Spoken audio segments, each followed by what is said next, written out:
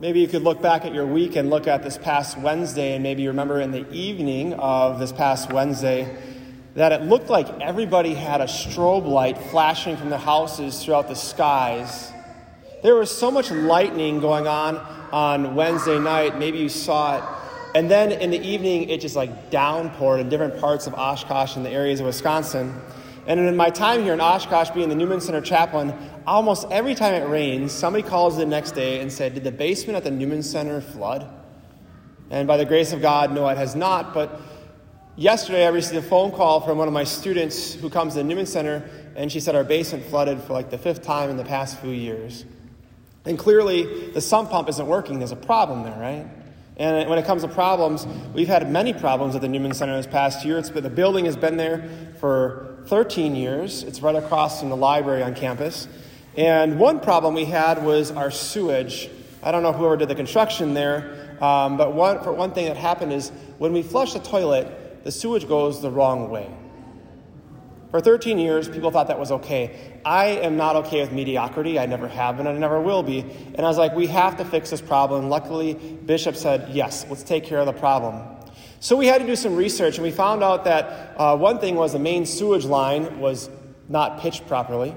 So basically, would go down the toilets, and it would just sit there. And eventually, it would go the wrong way. Gross, nasty, I know.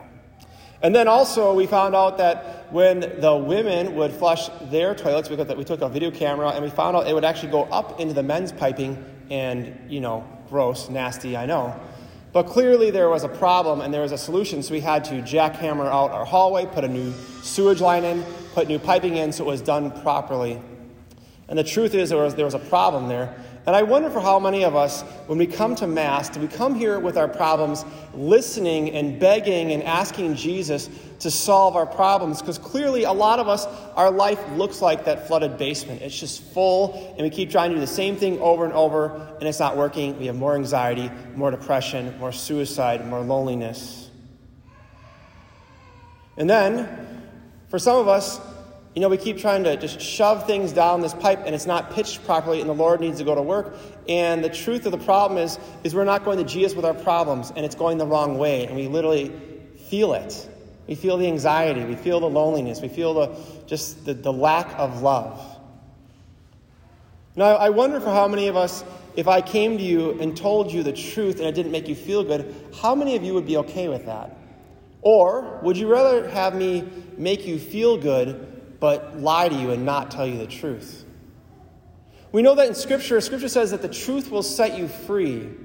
People come to Jesus with their problems. Last week, we heard about the feeding of the 5,000. Jesus took 5 fish and 2 loaves and multiplied it and fed 5,000 men, not including the women and the children. So no birth control, no abortion, no killing of babies like we do today. So they had theologians thought between 25 and 50,000 people that he fed. But it says, right before that, the sick came to him for healing.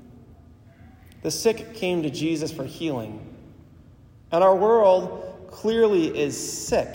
We've never seen higher addiction rates to pornography. We've never seen higher addiction rates to opioids, to alcoholism. And we've never seen higher suicide rates. So people are clearly sick. And Jesus, first thing he does, he feeds them. He feeds them. But then there's still an ache in their heart for more. And that ache in your heart and the ache in the heart of every single person here, including myself, it's for the truth. In the Catholic Church right now, in the month of August, as well as last week, we're going through the Gospel of John chapter 6. And this is where the rubber hits the road for us as Catholics, because this is the only reason why anybody would want to be Catholic, because of the Eucharist. The truth is that Jesus is truly present in the Eucharist. Every single Mass, you get to receive him. His body, blood, soul, and divinity. And that's meant to come into your wounds, into your brokenness. And if we don't, it goes the wrong way. If we don't, we feel overwhelmed, being flooded, right? What is the truth today? What's the answer to the problems of everybody in the gospel today? Because they come to Jesus, they just ate. He fed 50,000 people roughly. And they're still hungry for more. There's still an ache. They're not satisfied. And they say, what can we do to accomplish the works of God? And Jesus says, this is the work of God. This is the truth, that you believe in the one whom he sent. Jesus is the one. He is the only solution to all of your problems. And when you and I don't turn to Jesus, what happens is it backs up and it goes the wrong way. And if you are living that way, how's that going for you? Do you just want to feel good and be lied to your whole life? Or do you want to know the truth, knowing that at times it's going to be uncomfortable? Would you love me if I told you lie after lie after lie, but you felt really good? Or would you love me if I told you the truth, even though it might hurt your feelings from time to time? You know, it would be the dumbest thing ever if a man who was a priest gave up marriage and children for a piece of bread that we pretend to be Jesus at Mass. Like, that is the dumbest thing you could ever think of. But if it truly is him, that sacrificial love makes us want to lay our lives down for that. And it's the only thing that'll fill those voids in our lives, those fractures in our lives, right? And what brings the gospel to life is the lives of the saints. Your former pastor, Father Matt Seminar, he was with me for 2 years when I was in Anago. And one thing he always taught me was learn and study the lives of the saints. And one saint I want to introduce you to today, maybe you know him, his name is St. Ignatius of Loyola. And he was born in the 1500s when things were going crazy, right there in the Reformation, when thousands and thousands, and if not millions of Catholics are leaving the church. He's born right in the middle of that. But he's a soldier. He's fought for the Spaniards, right? And at one point in his life, in his 20s, they were fighting the French. And Ignatius took a cannonball to his shin, and it shattered it. But he kept fighting. And when the French came and found him, they were just amazed that he was still willing to fight. He surrendered, and the French took Ignatius by horseback and buggy to his home. Now you have to imagine the pain that he would have went through. There's no narcotics then. There's no ibuprofen. There's nothing to kill your pain for that journey. And they set his shin back, and he's bedridden for about 9 months. But Ignatius is incredibly vain. Vain, or having vanity, means I am more concerned about what other people think about me than what God thinks about me. I'm sure nobody here, of course, struggles with that, right? So we look at his life, and he's so vain that actually his shin set with like a little nub on it or something like that. It didn't set properly. So he had a limp, and he didn't want to look imperfect. And it looked a little bit disgusting. He's so afraid of what other people thought because they wore those pants to your knees, and they had tights on or something over that, and you could see this little nub. So he asked the doctors to re-break his shin. No pain, no gain? I don't know. This guy's crazy, right? So he's so vain he has that happen. But while this time he goes through this time of recovery and having weights pull his shin into alignment, he has a really holy woman in his life, his sister-in-law. And she gives him her only 2 books she owns, which is on the life of Christ and the life of the saints. And he doesn't really want to read them, but he's gone through all these other books, and he had such an imagination. He always wanted to be the guy who was going to sweep the woman off her feet on the battlefield and bring her off into the sunset, and life would be happily ever after, right? He was living totally for the world, for the flesh. Not that anybody here would do that, right? Those saints are so, we can't relate to them, right? But then he actually begrudgingly, almost not even wanting to, began to read the lives of the saints and the life of Christ. And he noticed this one thing, and his life began to change. He noticed that when he meditated upon being worldly and money and prestige and all the honor, it didn't last very long, and he actually felt depressed very quickly. But his life changed when he asked this question. He asked the question, what would happen if I became the next St. Francis of Assisi, or I did what St. Francis of Assisi did, or St. Dominic did? Those were the big saints of his time. For us today, it's St. John Paul II or St. Teresa of Calcutta. What if you became the next St. Francis of Assisi, or the next St. John Paul II, or St. Teresa of Calcutta, or the next St. Dominic? And when he asked that question, his eyes were opened. And he almost didn't even notice it. But when he meditated upon being a saint and living for the kingdom of God, he noticed that the peace and the zeal lasted way longer. And once he healed, he went out to a place in Spain, and he took 3 days to do an examination of conscience so he could do a general confession. A general confession is when you pray and you fast and you confess all of your sins from the first sin to your most current sin. And you confess it all. And while he was there, he also took a little pilgrimage to Jerusalem, and he began to walk in the footsteps of Christ, and he was just so moved at the personal love for Jesus. And it began to set his soul on fire. It began to give him a zeal for souls. And he was just so moved at the love of Jesus for him. I wonder how many of us have actually been moved by the love of Jesus for us personally. And if you have, it's probably flowing the right way in your life. And if not, it's probably going the wrong way.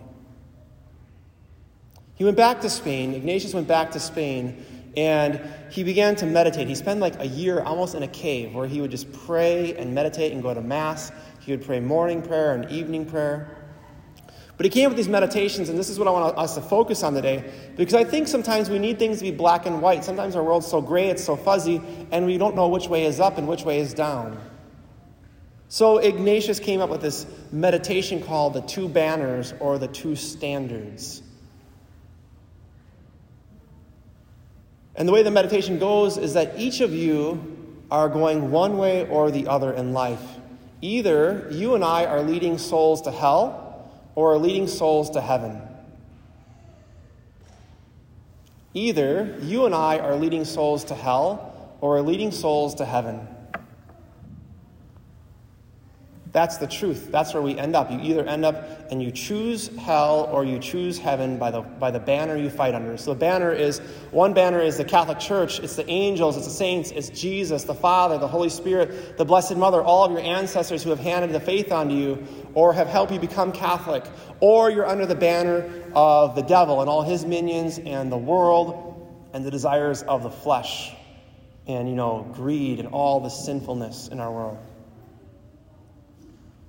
And each day, you and I fight under a banner. And it's just important that you and I just be brutally honest with which banner we are fighting under. There is no in-between with Jesus. He wants things to be black and white for us so we can know the truth. And the one thing about Ignatius is that he needed good and holy friends to encourage him to fight under the banner of the Catholic Church, of the angels, of the saints, of God. He would go to Paris and he would study, and he met a friend named Francis Xavier who was very worldly, but eventually came under Ignatius' wing, and he helped him, and Ignatius eventually founded a community called the Jesuits. But what sustained them, what fed them throughout all their trials, all their bickering, because they're guys, you know how it goes, what sustained them was the Eucharist. It was the body and blood of Jesus.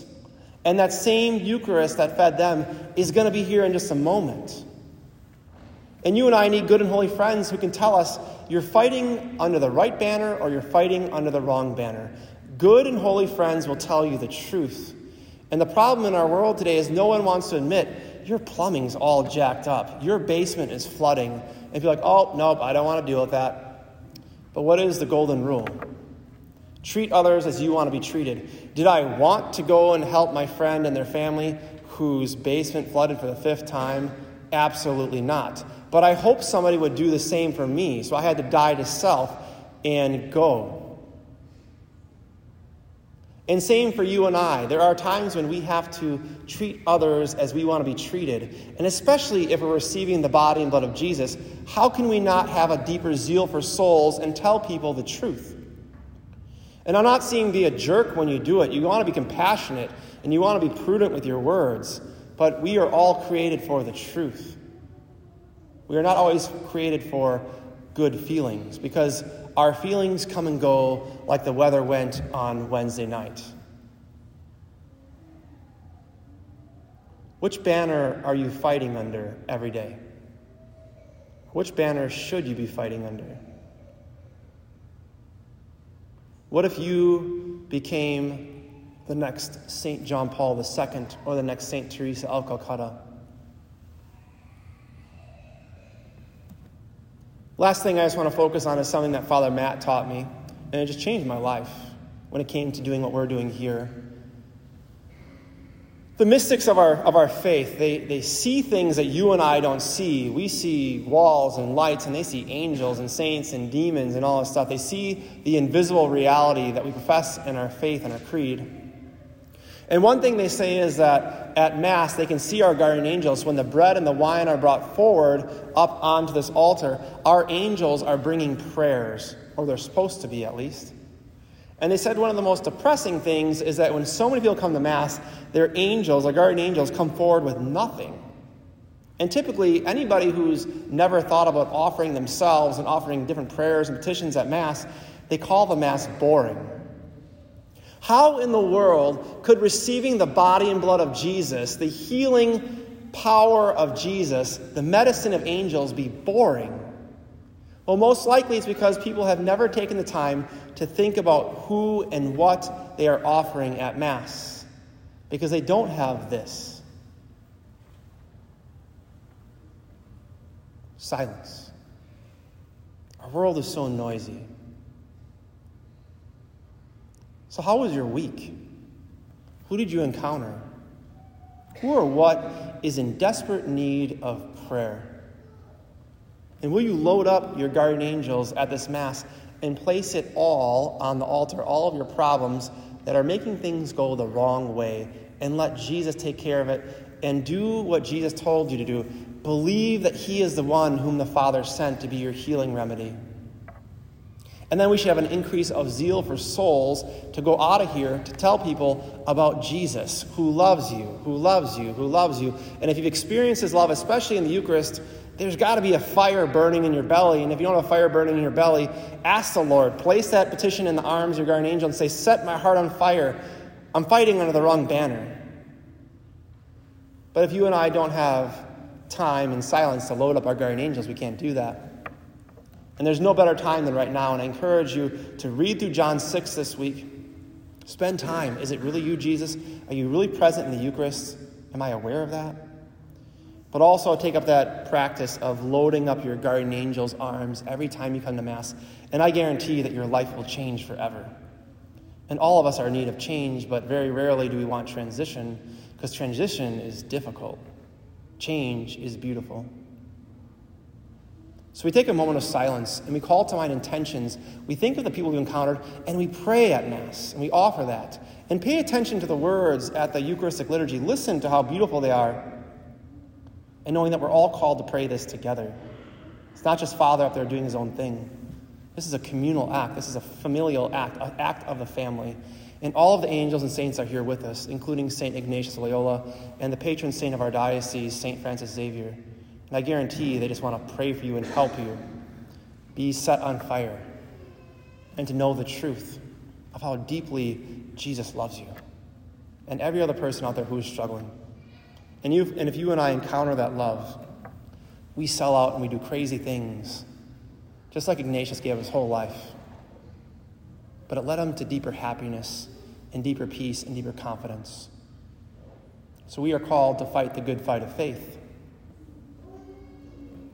We take a moment of silence to load up our guardian angels with prayers, so that when we stand and profess our faith, we are standing under the same creed, the same banner that all of the angels and saints have fought for, the martyrs have fought for, to be held high in this world that is looking for hope each day. Amen.